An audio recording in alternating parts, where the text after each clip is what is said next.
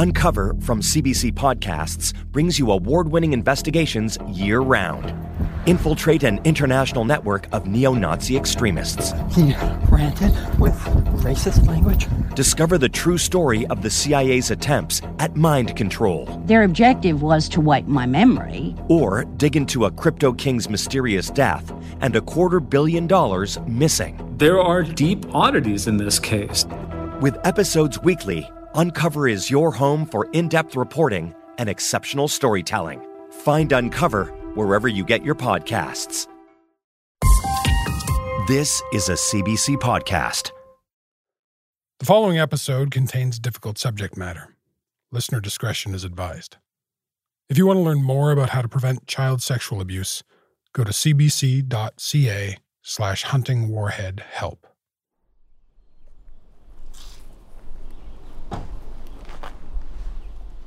In the year that I spent reporting for this series, I've interviewed an anonymous pedophile in an airport hotel. I've interviewed victims. And I've spent hours and hours speaking to Warhead himself. Hi. Oh, hi, how are you? Hello. Good. But this is the interview I've been most nervous about. It's nice to put a face to the voice. Yeah, nice to meet you. Yeah. I don't know where you want to sit. Wherever you guys are comfortable. Well, we're trying to figure out where we don't have heat in Northern Ontario, so this is kind of... Holy cows. Yeah. It's midsummer. There's a heat wave in North Bay, Ontario. Well, come on in, pull some chairs into the shade. I'm here meeting Benjamin Faulkner's family.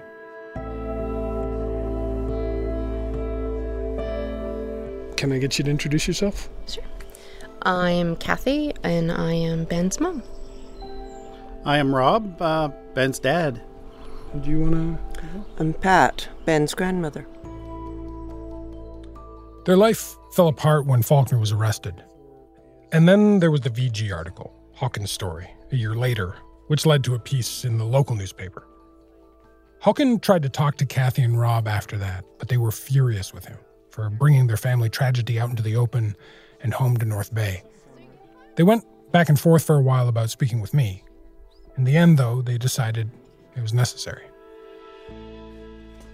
There's a story that's out there that gives us one view of Ben, one view of his behavior, I guess. Yeah, definitely. Nowhere close to the Ben we know. Yeah. So tell me about him. What was he like as a little kid? What was he like as a little boy? Always happy, always friendly, never ever fought with anybody. Well liked. Yeah.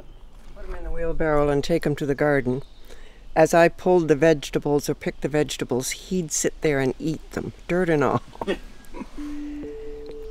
He was a gentle person, a loving person, like very patient, kind. Tell me about his high school years. Oh, geez, in high school he had lots of friends. He wasn't a big partier, per se. No. Gaming. Halo. Yeah, he was a school geek. He was the guy that did all the computer stuff in the school. And then there was swimming, right? Yes. So he was a lifeguard, he was a swim instructor. Yes. So tell me about his involvement at the pool. He was one of those teachers that the kids would ask for. We used to sit. So at our pool, there's a little observation deck up top, and he'd just sit there and watch. He hated when we watched, but I'd go just to watch him teach. And what was he like? Patient. He was very patient with the kid. They'd love him. They'd ask for him as their instructor, which was another proud moment. Everybody'd ask for them. Yeah. I think he's taught almost every kid in town. Yeah. Yeah, he was just good at it. He was good with kids. He liked kids.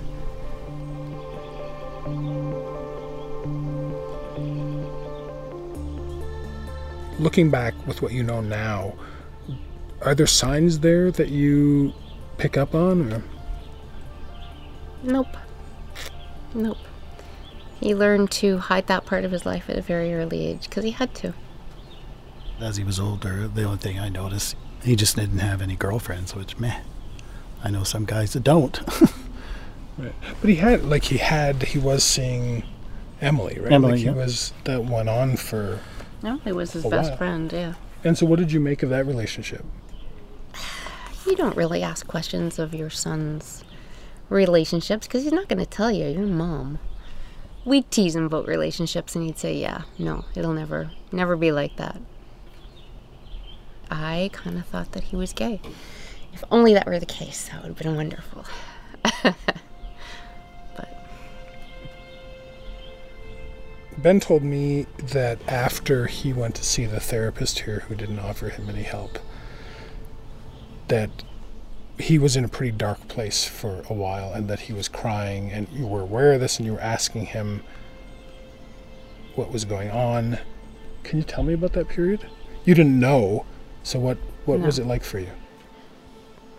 he was crying and hugging me in his basement. And, I know. Ben is not emotional, so for him to cry is huge. And he was just crying and hugging me and saying he screwed up. And it's like, okay, we'll fix this. What happened? And he couldn't tell me. He wasn't ready to tell me at that time. I'm sure when he was little, he would have asked questions. And I probably would have reacted very badly back then. When he was starting to figure this out, he probably would have asked me, and I would probably told him, oh, that person, jail, throw away the keys, destroy them. He said that you asked him, like, what is it? What's going on? And I think he said, I can't tell you because you'll hate me. Yeah. So, I mean, there you go. Without knowing it, I indicated to him how I would react to how he would tell me stuff. And I know I would have reacted badly. When most of us, especially parents, think of pedophiles, we imagine someone who wants to harm our kid. But sitting here with the Faulkner family, I realized there's another parental nightmare I had never even considered before. What if your kid turns out to be the pedophile? And how did you find out, Kathy? Ben's phone call. Yeah. That he'd been arrested. And what did he come out and tell you right away what the charges were? Yeah. Well, we had to try and get a lawyer, figure this legal system out. It's not something you're versed in until you have to be. Can you remember how you're feeling or what was going through your head when Ben was on the line telling you this? Panic, disbelief. They have it wrong. It can't be. That's the first thing. It was panic. It was a week of sheer and utter panic. Trying to figure out how we're gonna save our child. Yeah.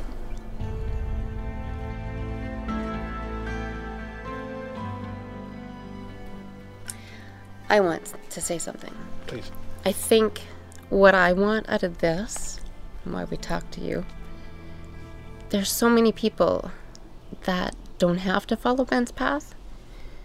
There's so many people that think this way. There has to be hope for them. There has to be another path. These websites might not exist if these people didn't have to feel like this is what they have to resort to.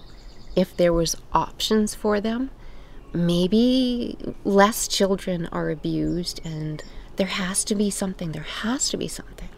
Now or future, but that's what I want, is things change for these people. Are you guys angry at him? How can you be angry with him?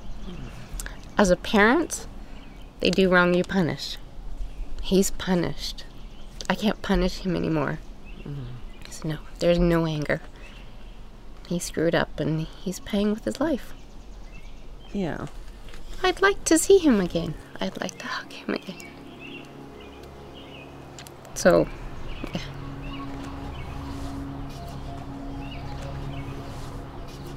Are you going to attend Ben's next court date? Yes. Faulkner had already been sentenced to life for sexually assaulting the 4-year-old girl in Virginia. His second and final sentencing was for his role on the dark web, running Child's Play. It was about a month away. And how are you feeling about that? It's gonna be hell. It's hard.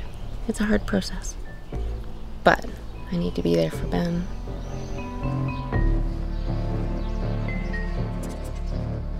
I'm Damon Fairless, and this is Hunting Warhead.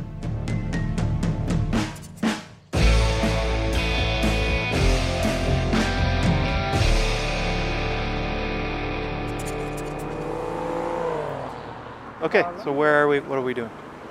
We're in Nashville, Tennessee. We're outside of the hotel where Halkin's staying. We're going to meet up with him, and we're going to discuss tomorrow is Ben Faulkner's sentencing trial, and we're all going to go and attend that and see what the outcome is. Even though Faulkner will already be spending the rest of his life in jail, it was still important to attend this sentencing hearing, to hear the full extent of the charges against him, and to get an even deeper look into what international law enforcement knew about his activities and how they knew it. Hi. How are you? Come here. Good to see you. Come in. I haven't seen Halkin in about 6 months, since I first visited him in Oslo. But we've been in touch, sharing what each of us have learned about Ben Faulkner. Have you read any of their court files or what they have been doing? No, I've been talking to Ben, and he's told me that he's prepared like an 8-page pamphlet on the rights of pedophiles or something. I don't know. He was very cagey about telling me about it because he wanted it to be a surprise. I mean, he's in there for the rest of his life, so I guess he has to do something to give his life meaning. That's it, yeah. So I think he's going to make some grand statement of some sort, so it'll be interesting. It will definitely be extremely interesting tomorrow to see him for the first time. Yeah, for sure. Yeah. And do you know if the Australians are coming? Paul Griffiths, the investigator from Australia's Task Force Argos, was at Faulkner's last hearing. We're hoping he'll be at this one as well. What we're sure of is that Jen, Faulkner's relative, will be there to deliver another victim impact statement. I think she'd be happy to meet you. I would really like to meet her. Yeah.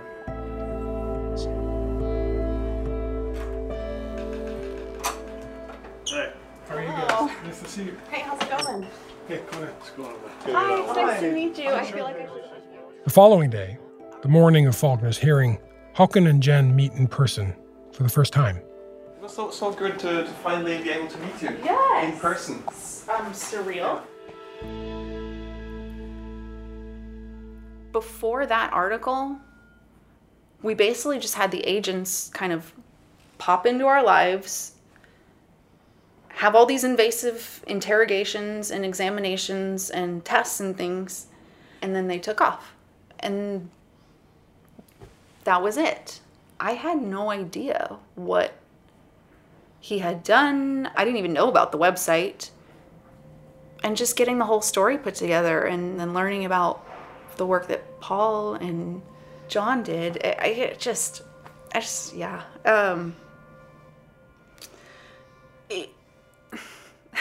I'm struggling with the words. It was like a big slap of reality. And then that's when I was able to really start processing. That started my healing process. I'd already been in therapy, but then like reading it and being able to talk about it. Things are out in the open. And once they're not in the shadows, they can't be as horrible anymore.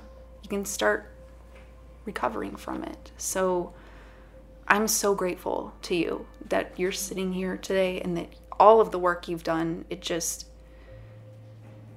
I was feeling very isolated. And it's completely transformed the tone of the entire thing for me. But I mean, you're the real hero in the way that you are seeking help and the way that you're working to keep your children safe. Validation helps, though. It's nice to have people firmly grounded in reality helping out. I'm looking forward to see you there and to hear you give this statement in the court. Is this statement different from the last one? Oh, yeah. This one's at him. I wrote this to him. What are you hoping this will do to Ben? I don't care. I really don't. Pardon my French. I don't give a shit. That's not what I'm here for. It's not for anybody but me. This is for my healing and my process. And, the consequences are up to him. He made these choices. He did this. I don't give a shit.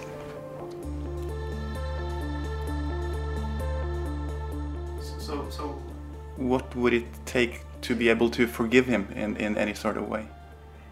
I think that's a journey. It doesn't just click on like a switch. But yeah, I don't have any expectations, especially after the first one when they asked him if he could say anything, because that's when I did. I did want to hear, I'm sorry. I did want to hear remorse. And he just went, no, I'm good. That was kind of a turning point for me where I was like, oh yeah, I cannot expect a psychopath to feel remorse. I'm just getting conscious of the time. You got 45 minutes. I just want to ask you before you go, like, how are you feeling now? Oh, nervous. Very nervous. I'm like twitchy and sweaty and I'm so sorry. I'm not my usual self today, so. To help steady her nerves, Jen brought a drawing her daughter had made for her. Yeah. It's a good reminder for why I'm here. We don't know if we would ever tell her or if she'll ever find out. But if she does, I want her to know that Mama fought. And Mama stood up and looked at him and said something. I spoke up. I was brave enough to look him in the eye and tell him he fucked up.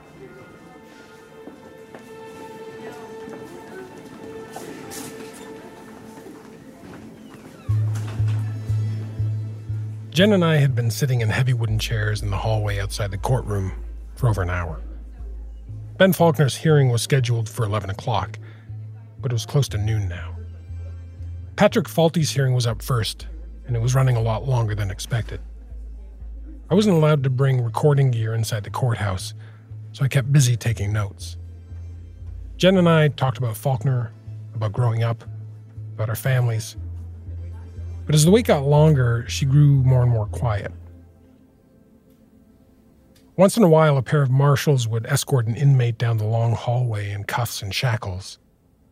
An hour and a half went by. Further down the hall, just out of earshot, Faulkner's parents, Kathy and Rob, were waiting. They were no longer speaking with Jen. Jen didn't want to speak with them either.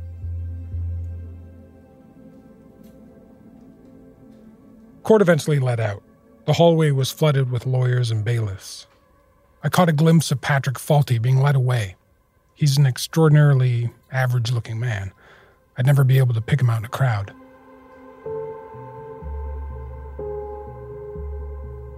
Jen was on her feet, anxious to get into the courtroom.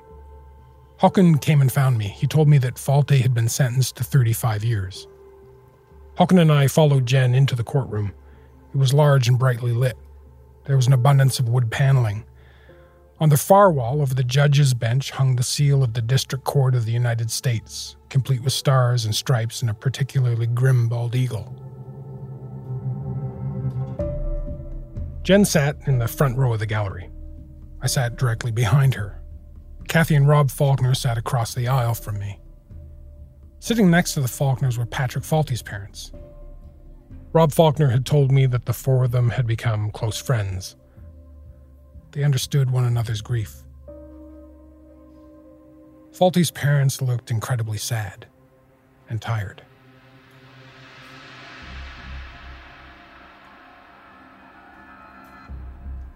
Neither Paul Griffiths nor John Rouse, the investigators with Task Force Argos, were at the hearing. I had spent so much time learning about their investigative work that I was a little disappointed. I had really wanted to meet them. A couple officers walked up the aisle, and it took me a second to realize that Ben Faulkner was walking between them. His hands were in cuffs in front of him, his ankles in shackles. He was wearing green prison scrubs. On his back, in big block letters, was written, Davies County Inmate. Ben Faulkner is thin. Gaunt, really. He had a scruffy beard, waxen skin, and long, stringy hair. He sat down with his lawyer and then took a look at the gallery. He and I made eye contact for a second. He nodded at me, and reflexively, I nodded back. He didn't acknowledge Jen at all. A door on the far side of the courtroom opened. We were on our feet, and the judge came in, a short, energetic man, Justice Waverly Crenshaw. He announced the case. United States of America versus Benjamin Alexander Faulkner. He reminded the court that Faulkner had already pled guilty to the charges against him, engaging in a child exploitation enterprise.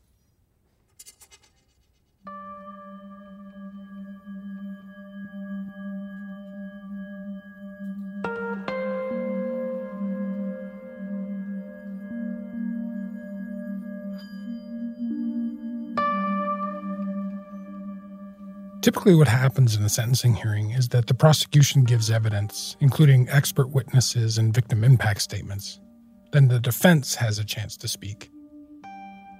Both sides argue their case for an appropriate sentence. The defendant gets a chance to speak directly to the court if they want, and then the judge gives the sentence. And that was pretty much the order of things at Ben Faulkner's hearing. But I'm going to skip around a bit. Faulkner's lawyer calls Rob Faulkner, Ben's dad, to the witness stand. He's sworn in, and then the lawyer asks Rob if he still loves his son. Rob says, yes. The lawyer asks how often Faulkner speaks with his family. Rob says twice a week for 15 minutes each time. Rob tells the court that he and Kathy have visited their son 3 times in 2 years. The lawyer asks about Faulkner's childhood. Rob talks about fishing and playing outdoors and talking science and space. The lawyer asks about Faulkner's relationship with his younger sisters, both of whom have written him letters of support.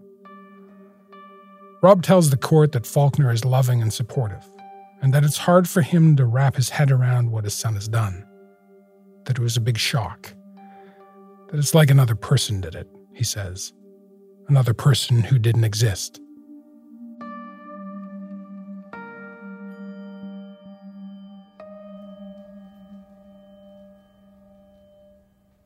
After that, the lawyer calls up Faulkner's mother, Kathy. You've heard some pretty horrific things that your son's admitted to doing today, the lawyer says. Despite hearing all those things, how do you feel about your son? Kathy says, I love him. He's special, he's kind, and he's gentle. Kathy is surprisingly collected. In fact, she says all this with a slight smile, a sad smile, like she's remembering something beautiful that happened to her a very long time ago. The lawyer asks what kind of things Kathy did with Faulkner as a child. She talks about canoe trips, spending time in nature with him, the quiet solitude of one-on-one conversations with the paddles dipping into lake water. I look over at Faulkner, and he's wiping away tears. Is there anything in particular you want the judge to hear from you? Asks the lawyer. Kathy says, I just want you to know who we know. He's kind.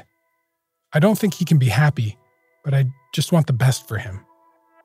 Faulkner's crying harder now. Kathy continues, I beg for mercy that he's safe. I don't want him close. I want him safe. Kathy's asking the judge to petition the Federal Bureau of Prisons so that Faulkner serves his sentence at an institution where he's protected from the general population. There are no facilities like this near the Canadian border, which means Kathy and Rob would only rarely be able to visit their son.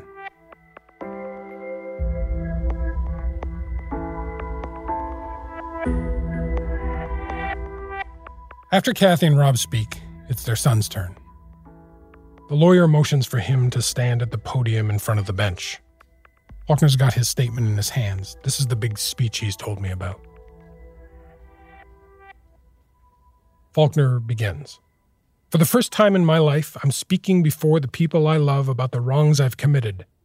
He sounds nervous. He's reading so fast the court reporter asks him to slow down. Living with pedophilic disorder, he continues, a little slower now, is a life of perpetual anxiety, crippling fear, and debilitating depression. Faulkner's statement turns out to be fairly anticlimactic, and it's also almost entirely about him, about his suffering. He goes on about how he had no option but to hide his desires from the world. He brings up the one psychologist he had consulted and blames that for leading him to the dark web. even though Faulkner told me he was active on the dark web well before he ever saw the psychologist. Faulkner goes on. I know that people were hurt, and I'm sincerely sorry. I'm sorry for who I've hurt, and I'm sorry for the lives I've altered.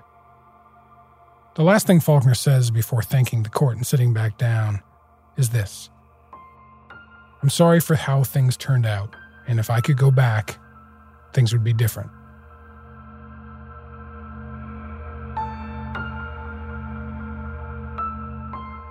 But you'll remember from my interviews with Faulkner that at one point I had asked him, Do you think it was worth it now?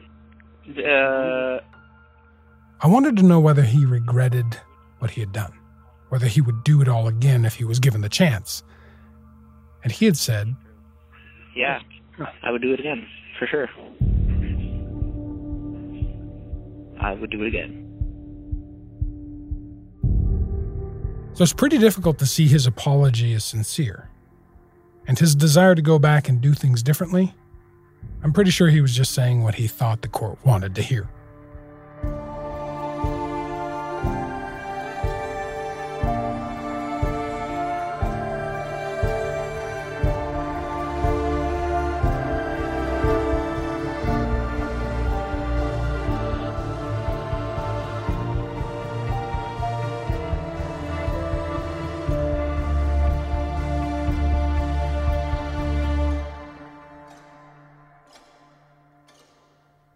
The prosecution calls Jen up to the stand to give her statement. She approaches the bench, sits to the left of Judge Crenshaw, and adjusts the mic. And then she squares her shoulders and looks directly at Faulkner.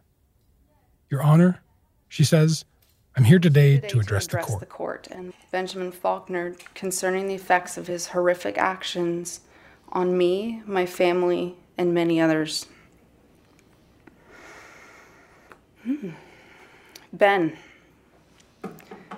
for the last 3 years, I've thought a lot about what I would say to you when this final sentencing came. The fact of the matter today is, you haven't made simply a couple of bad decisions or acted on merely just a few urges. You manipulated and violated me. And you abused my 2-year-old daughter after we gave you our utmost trust within our most sacred of places, our home. It nauseates me to think of how much you would have abused her, given your talent for deception, her verbal immaturity, and your future exposure to her at family gatherings had you not been caught. The absolute disgust I can feel when I think of you or anything that reminds me of you is beyond measure. Thanks to you, hundreds are now living with images of their children on the web, horrifically. Unlike locking up a perpetrator, which keeps them from continuing to do harm, these images will continue to exist and cause victims and their families anguish forever. Discovering that you spent hours meticulously constructing yourself a hidden world on the dark web where you could legitimize and act out on your fantasies, even while in my house, was nightmarish. This goes beyond the pale of what other people with your sickness have done. It's your selfish and toxic belief that these acts are not harmful that makes you, in my opinion, exceedingly more dangerous than the typical pedophile. I feel fortunate that I have the opportunity to be here today to confront you on behalf of many people that have been affected by your septic behavior. The shock, trauma, and pain you have inflicted on so many people will no longer be muted or minimized. Everyone left behind in your path of destruction will take comfort in the fact that you will never again walk free or be able to hurt another child. I seek solace in the fact that you are exactly where you belong. You've had my mercy and my forgiveness in the form of my not pressing charges against you for what you did to my baby. And you know what? You also have my gratitude. Thank you, Ben, for opening all of our eyes to how very real and close evil can reside. While I'm not sure you care enough to start the process, it's up to you, Ben, to balance your own karma. Start to heal what you alone have broken. In my opinion, you can do that by acknowledging that you are not a victim here today. You are an individual who manipulates, rapes, and victimizes innocent children. Own up to what you actually did and who you actually are. You owe that to yourself and to a lot of people whose lives you've destroyed and rearranged along the way for your own benefit. We all definitely sleep better knowing you can't hurt anyone anymore. And you know what? You should as well. Bye, Ben.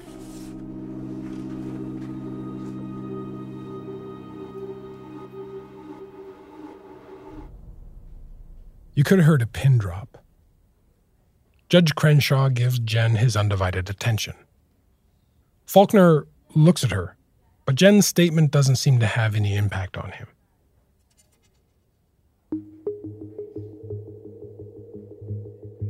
Earlier on in the hearing, while the prosecution was presenting its evidence, it brought up an expert witness, a guy named James Futrell.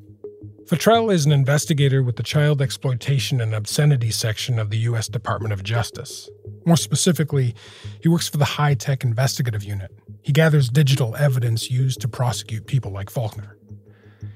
He's one of the American investigators who had been monitoring Faulkner and Falty's dark web activities. His job in court that day was to lay out the facts, that Patrick Falty and Ben Faulkner were co-administrators of the child abuse site, the Giftbox Exchange, and that Ben Faulkner, under the username Warhead, built and ran Child's Play. Then Futrell reveals that law enforcement had also gained access to private encrypted messages between Faulkner and Falty. Futrell reads the first one aloud. It starts with Faulkner saying, "Keeping secrets makes me feel like a badass. When somebody asks me how my vacation was, I can simply answer, it was okay. But in reality, hanging out with another pedo is the most liberating experience of my life." Faulkner goes on. "Running child porn sites, having most of the market, LOL. The messages are filled with crude, sometimes graphic braggadocio. The type of stuff that Faulkner and Falty, for a variety of reasons, were uncomfortable posting publicly, even on the dark websites they ran. Again, I'll spare you too many of the details. But in these chats, Faulkner admits to sexually abusing a toddler. He encourages Falty to move to Canada, where the prison sentences are much lower. And in another chat, Faulkner's talking to Falty about what will happen were he to tell his family he's a pedophile. "I think my mother would cry for days," Faulkner writes. "My dad would not talk to me. My sisters would also likely not talk to me. If I told them I was a pedo, they might be okay with it, but I won't because my sisters need to have kids someday and I don't need to have extra eyes on me when that happens." The messages are disturbing, but for the most part they reveal the side of Ben Faulkner I had already gotten to know.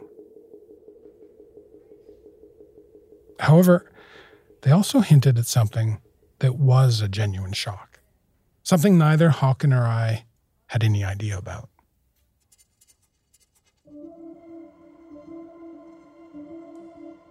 After Futrell had laid out the fact that Ben Faulkner had been Warhead and had built Child's Play, and that he and Falty had run the Giftbox Exchange, the prosecutor mentioned another site, called Private Pedo Club.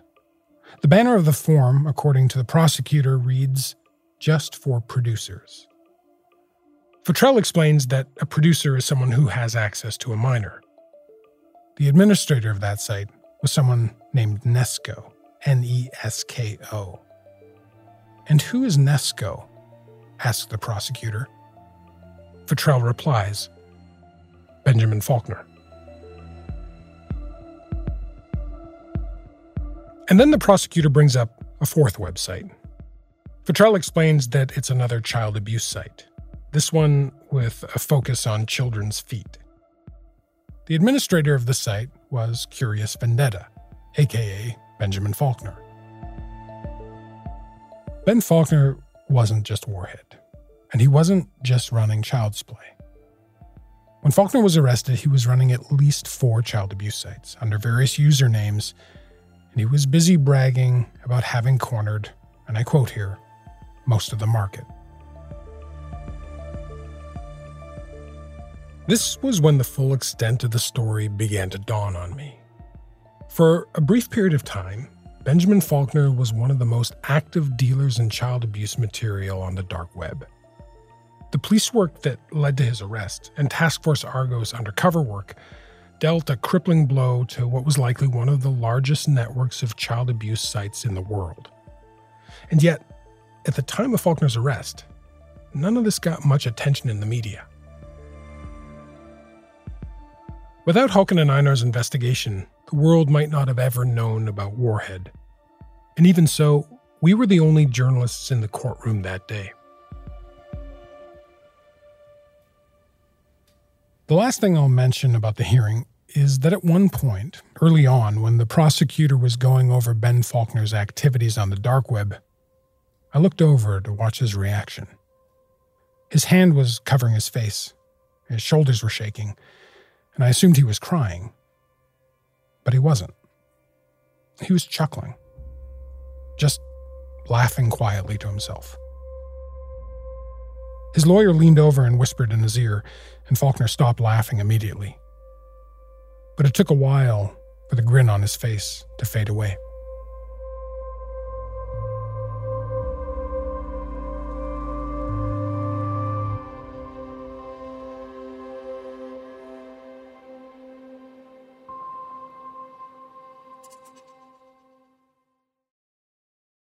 I'm Laura Palmer, host of Island Crime. Season 6, Sweethearts, is the story of 3 teenage girls who were all murdered in Victoria, Canada, within about 12 months. So she was scared. Something out there scared her. You've just created the playground where predators can really thrive. She was a 16-year-old girl. She was a sweetheart. Listen to Sweethearts at frequencypodcastnetwork.com or wherever you get podcasts.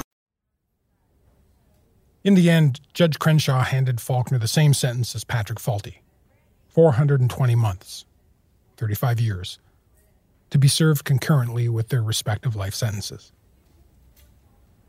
You didn't seem to have any trouble making eye contact with Ben. Not this time, huh? I looked at him long and hard, at least 4 or 5 times that I can think of. And he was looking right back at me, and it didn't affect me the way I thought it would. I mean, I couldn't even turn my body towards him last time, so to mug him down this time was cathartic. Do you maybe want to talk about how you felt about his statement?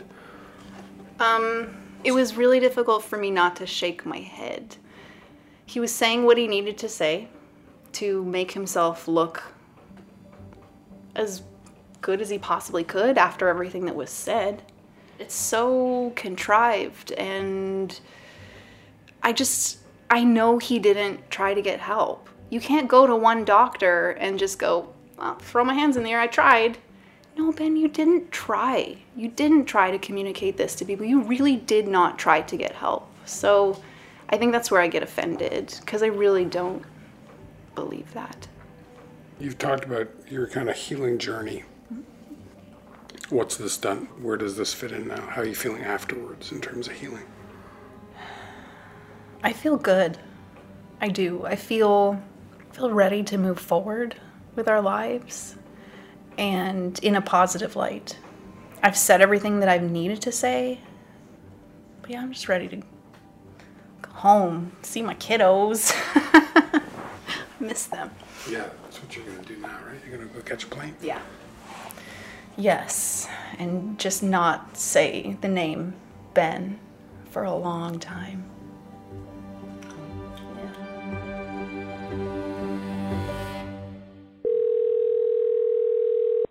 I wasn't done with Ben Faulkner quite yet, though. This is Combined Public Communications with a prepaid call from an inmate at the Davies County Detention Center, Kentucky. Oh, hey. How you doing after that? Whatever, it was a fun little exercise. How do you think your statement was received?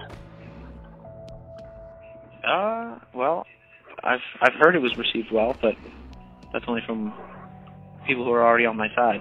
So right. I don't know. No. And how did you feel about her statement? About who? Oh, yeah, whatever. She is going to believe what she wants to believe, regardless of what the truth actually is, so I'll let her be angry. Faulkner was more interested in making sure I understood the full extent of his dark web activities. I just wanted to know whether you learned anything you didn't already know. Well, I didn't know about the other sites. Yeah, I didn't know about the Feet one and the Producers one. Oh yeah, that makes sense. I don't think Hawken knew about at least one of those either. I think both those sites were new to me and Hawken. Yeah. Faulkner told me that he would regularly work 16 to 18-hour days managing all these sites.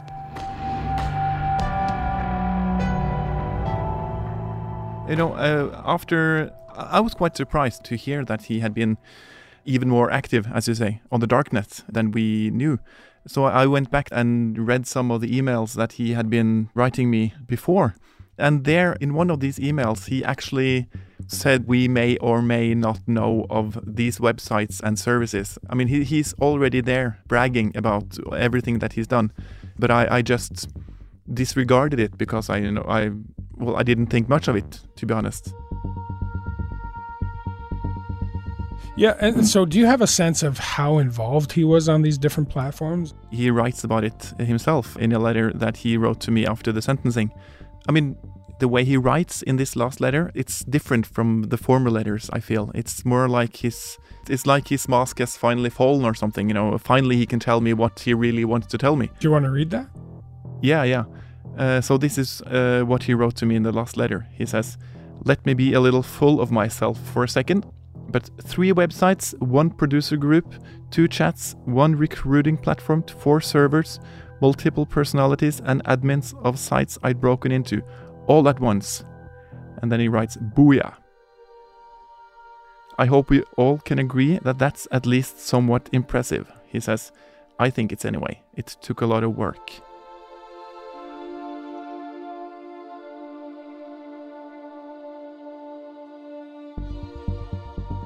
So he mentions 3 websites, and that's 3, 4, 5, 6, 7 sites and services and websites, and then 4 servers. And then he had 5 usernames, so I mean, he was all over the place, really. So beside 1 or 2 major child abuse websites on the darknet, he seemed to be controlling all of them. So, I mean, he was really at the top.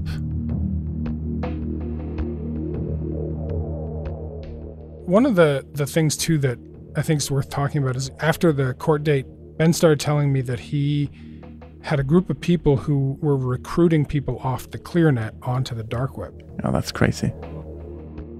Faulkner had told me that he had several people working for him who would monitor the ClearNet for people uploading and downloading child abuse material.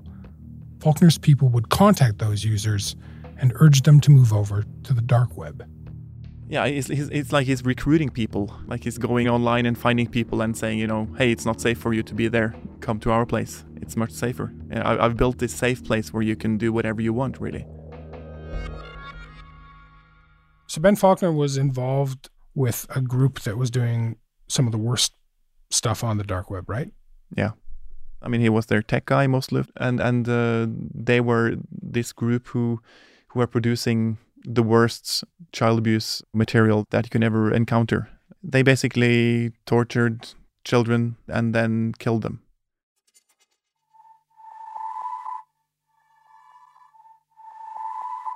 The group Hawken's talking about was run by an Australian man named Peter Scully. Faulkner claims to have worked as Scully's tech expert. The group abducted and sometimes purchased children to torture them and to record the torture.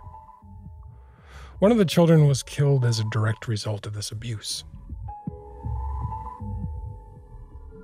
Peter Scully and the rest of the group were arrested in the Philippines in February 2015. They're serving life sentences there. In 2016, though, Benjamin Faulkner posted one of the worst of these videos on Child's Play.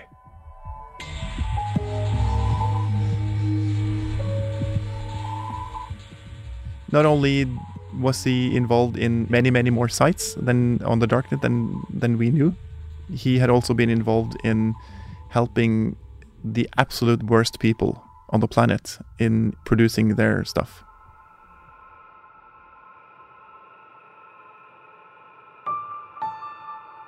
conversation I had with Faulkner after his sentencing trial, after finding out the full extent of his role on the dark web, that was the last time I spoke with him. For the record, I still feel justified. Just so we're all clear on that. I still feel justified. Yeah, no, I know you do. We're on the same page here. Yeah, I figure that. I think that potentially that'll erode over time, But we'll see. I'm open to suggestion. Well, I don't think you are yet. Like, I think you're holding your ground, and I think you will for a while, and maybe forever. Yeah.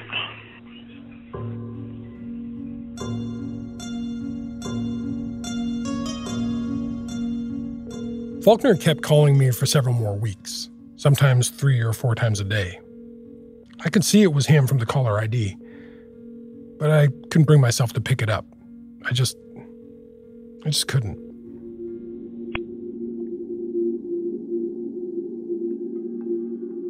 It isn't simply because Faulkner is a pedophile.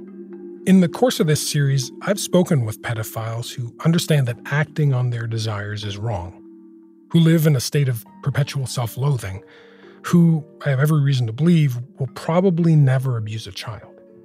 As tempting as it can be to think of pedophiles as monsters, it's not accurate. They're people with an affliction we don't yet fully understand, nor do we really know how to help them. More than that, maybe we don't really care to help them. And so I wonder if maybe we have a bit of reckoning to do if we truly do want to protect children. That said, it's also true that there are people who do monstrous things. People who exploit and harm others simply to satisfy their own selfish desires, who don't care what kind of fallout they leave in their path. I think that's an accurate description of Benjamin Faulkner. Not pedophile, not master of the dark web, but a selfish and remorseless sociopath.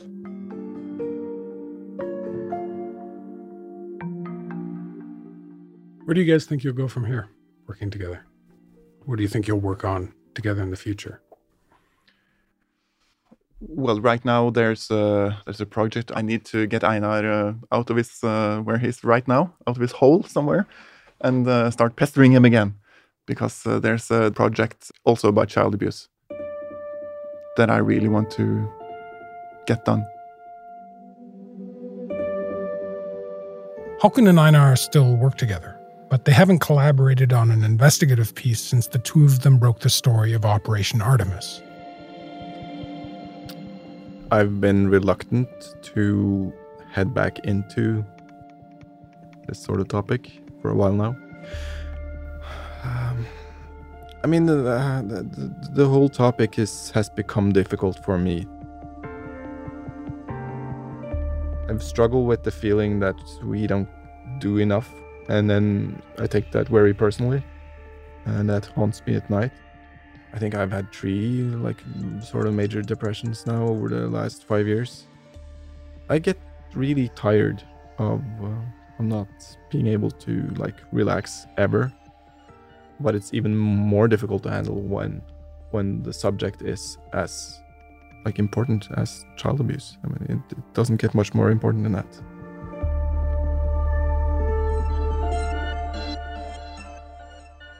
Immersing yourself in the bleakest places on the dark web can take a severe toll, which makes the work that Task Force Argos does year after year that much more commendable. John Rouse has just been named Queenslander of the Year. Detective Inspector Rouse is with the Queensland Police. He started a thing called Task Force Argus, which tracks down and puts out of business the most hideous child sex offenders. This is an interview from the Australian national broadcaster ABC. It aired in November 2018. Detective Inspector John Rouse, what did you think you'd be doing when you joined the police force? I guess my ultimate goal was just to try to help people. How many children have you rescued? In 1 year, we did 300. I think on a daily basis now, our victim identification team is referring a case internationally almost every single day.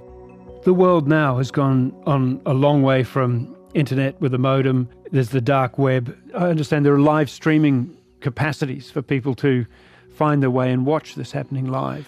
Yeah, well, as we speak, mothers in the Philippines, for example, on demand and for payment do whatever you want to their child on a web camera. That's been happening for 10 years. And we're very actively internationally focusing on that now, and the Philippines police and NGOs to stop that.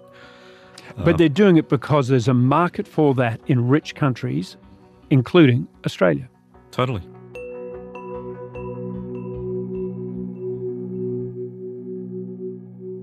Realistically, stopping the market may be nearly impossible.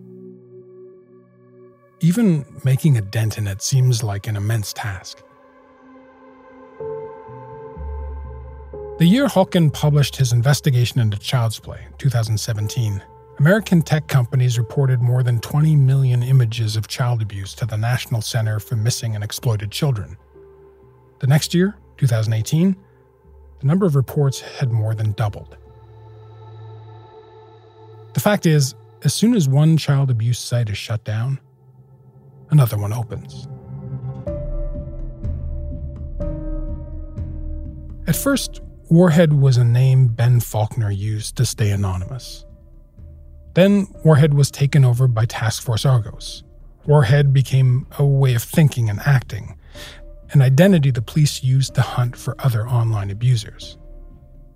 I've come to think of Warhead as something even more abstract. As a mask anyone can slip on if they want to inhabit the dark web and prey on children.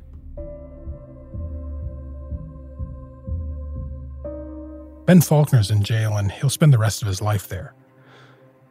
But Warhead's still out there, thriving in the dark.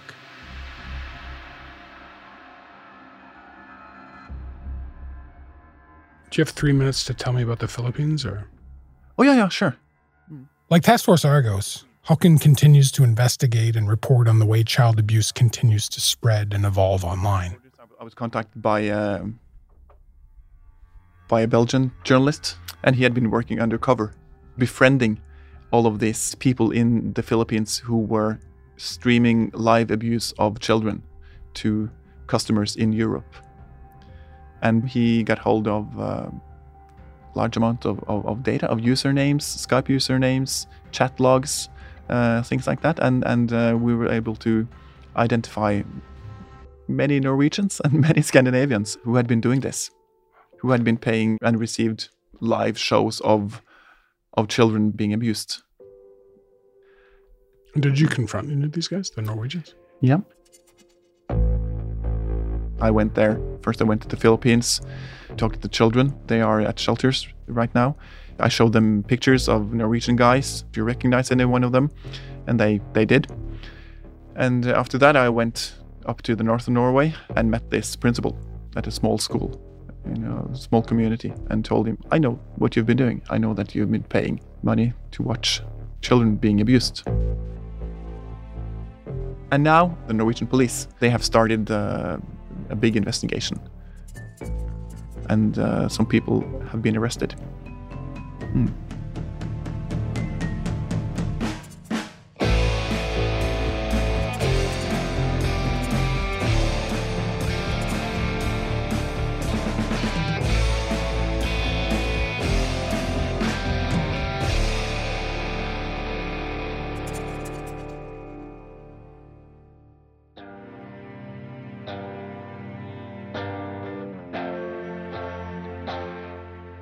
Hunting Warhead is written and produced by Chris Oake and me, Damon Fairless. The series is co-produced by Håkan Hoydal and associate producer Michaela Rana. Sound design by Cecil Fernandez. Emily Cannell is our digital producer. Original music by Olivia Pasquarelli. Artwork by Ben Shannon and Sarah Clayton. The audio of John Rouse was from an interview he did with Hugh Riminton on the Australian Broadcasting Corporation's Radio National Network.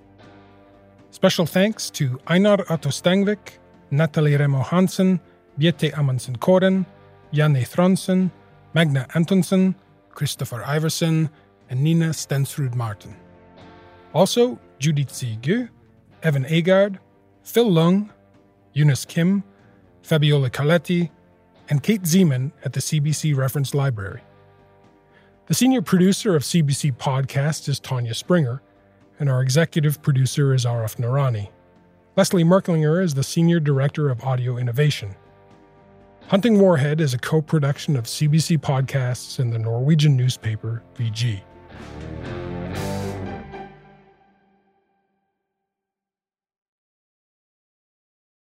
For more CBC podcasts, go to cbc.ca/podcasts.